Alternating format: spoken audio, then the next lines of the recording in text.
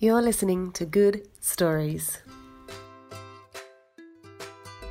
Hello, my name's Mandy. Would you like to hear a story? Let's begin. The Adventures of Little Ragged Blossom, and more about Snugglepot and Cuddlepie. Part 4.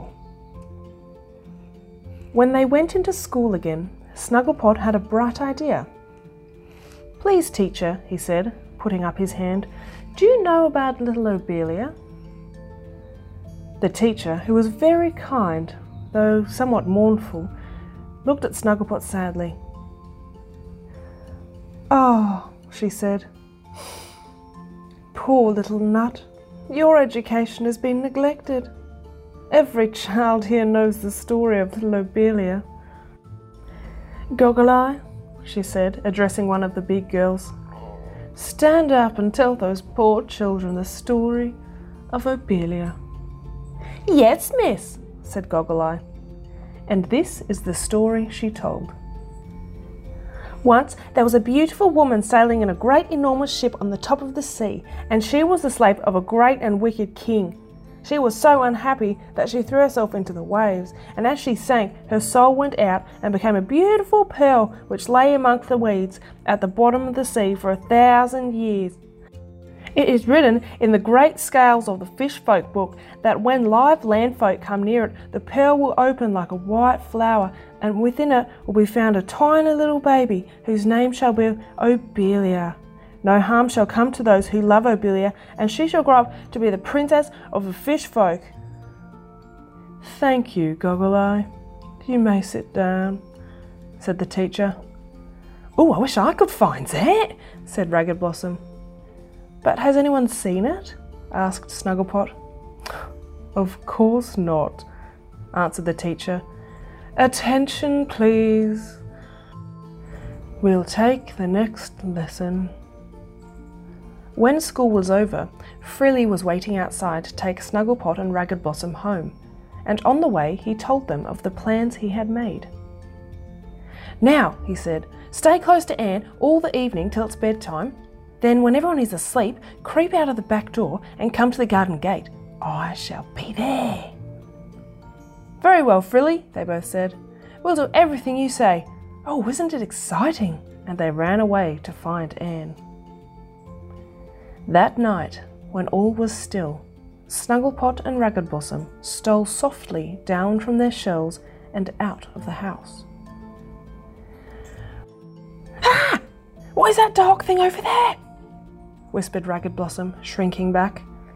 Something was moving amongst the anemones as they crouched down in the shadow and watched. "It's John Dory," whispered Snugglepot. "He's looking in at our bedroom window. Quick, come away." So saying, Snugglepot took Ragged Blossom by the hand, and they ran and ran till they reached the garden gate. Looking behind, Snugglepot saw the shadowy form of John Dory stealing after them behind the trees. "What's the matter?" said Frilly as they rushed into his fins. "John Dory!" gasped Snugglepot. "Oh, quick then!" cried Frilly. "Jump up!" And he helped them onto the horses he was holding. "Now," he said, darting out, "follow me!" And away they went. Looking back, Snugglepot saw 2 glittering eyes peering round the gate after them. When they had galloped through the town and out into the forest, Frilly came up to them. "I'll let the horses rest now," he said. "The tide is running this way and will carry us along." So they rested and went easily, floating along. "Are we going far, Frilly?" asked Snugglepot. "Yeah, very far," answered Frilly. What a wonderful journey it was! Though it was night time, all the way was lit with phosphorescence. They were riding along among the weeds on a steep hillside, and down in the deep below they could see huge fish swimming past and strange shapes floating about. "Oh, isn't it gummy?" said Ragged Blossom, keeping close to Snugglepot. "Treetop," answered Snugglepot. "Oh, what's that big noise up there?" asked Ragged Blossom. "Oh, that's the blowing of the whales," answered Frilly. "They go up on the top to breathe." "Oh, look!" cried Snugglepot. "Look at those great snakes right away down there." "Oh, no, silly, that's an octopus," said Frilly. "Ah, I'm frightened," cried Ragged Blossom. "Oh, don't be afraid," said Frilly. "I can scent them a long way off, and I know how to dodge them." "Oh, what are those lovely things floating over there?" asked Ragged Blossom. "Oh, those are sea comets," said Frilly. And so they went on, seeing most wonderful things all the way, Frilly guiding them carefully all the time and keeping them from danger. At last the dark began to fade away, and a soft green light stole about them. "Now," said Frilly, "you must leave the horses, for we have to do some climbing." Tying the horses to a sea fan, they followed Frilly up a steep coral wall. Above their heads were beautiful curtains of seaweed, and in and out amongst them swam little golden fish, all striped with brilliant colours. "Go very gently," said Frilly, as they neared the top of the wall. He was very excited and fluttered his fins and tail nervously. Ragged Blossom and Frilly were the first to reach the top. Frilly darted over. Ragged Blossom gave a cry of joy.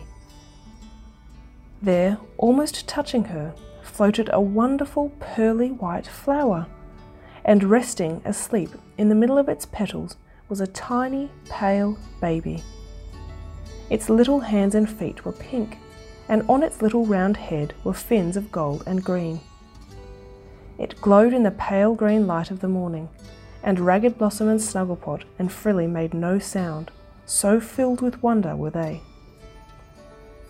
As they all looked, the little baby stirred, opened its blue eyes wide, and looking straight at Ragged Blossom, held out its tiny arms. "Oh, Frilly, Frilly!"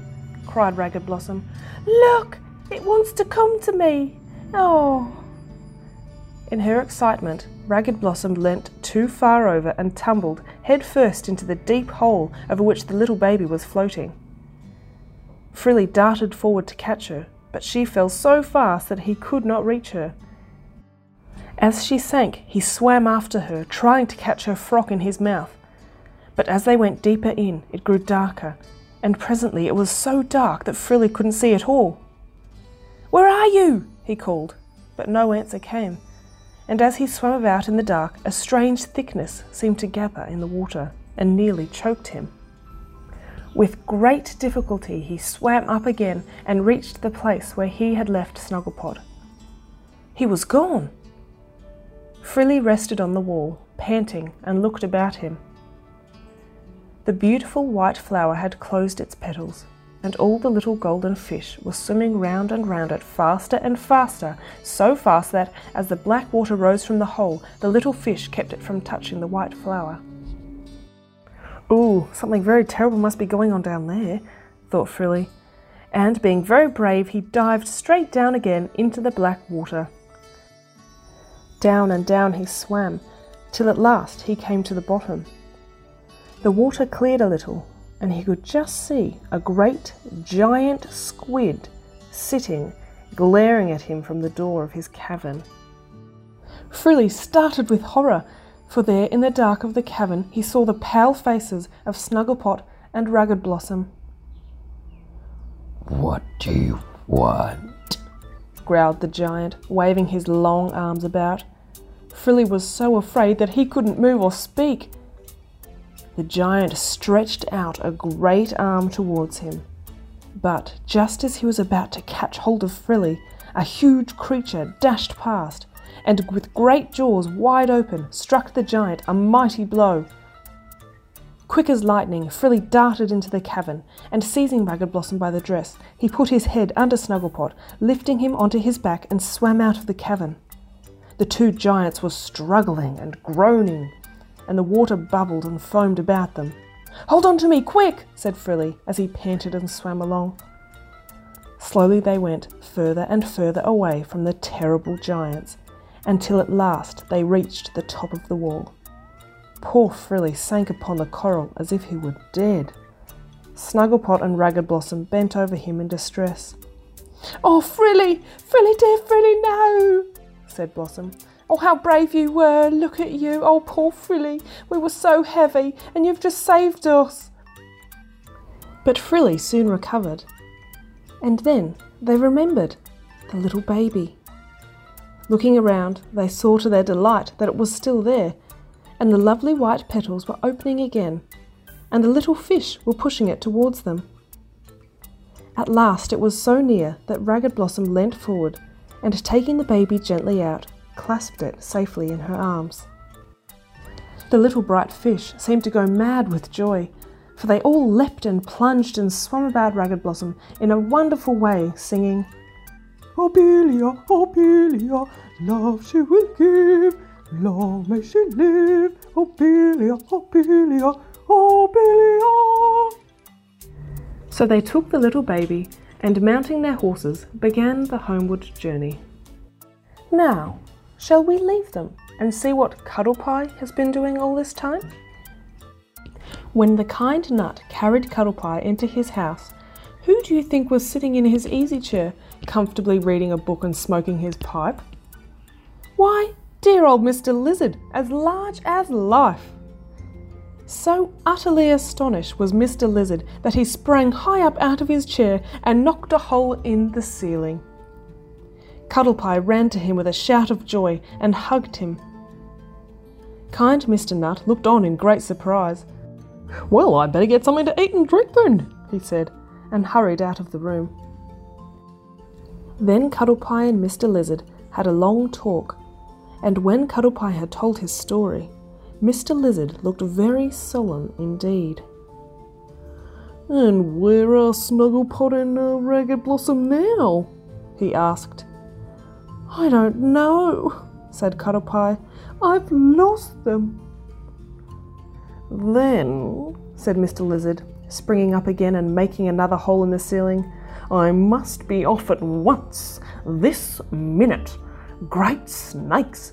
Oh, my bully head! Oh, gumbalum! And with that he dashed out of the door and was gone. At this moment Mr. Nut came in, carrying a tray of good things to eat. Stop! He shouted to Mr. Lizard. Wait! I've some lovely cakes!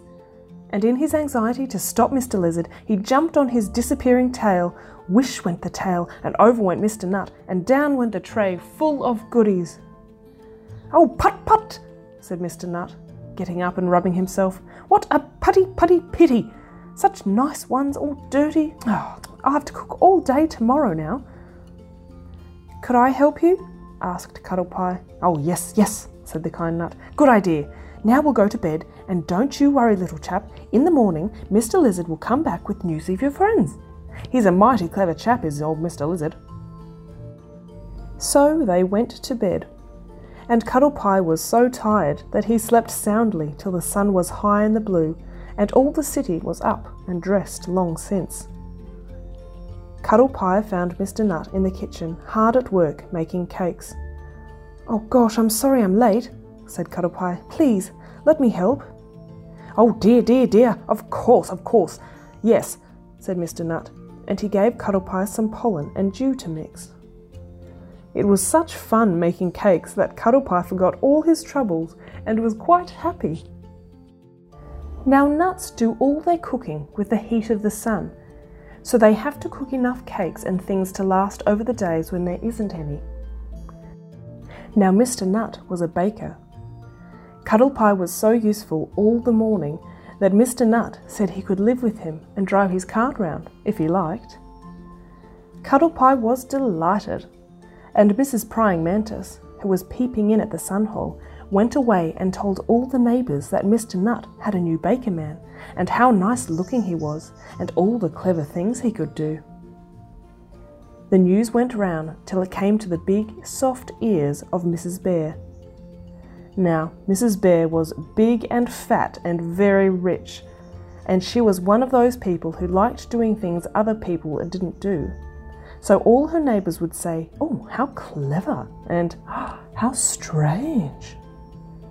So she thought, "I'll give a big party and ask this baker boy to come and do all his tricks, and it will be the talk of the place." Next day, a large invitation card came. End of Part 4.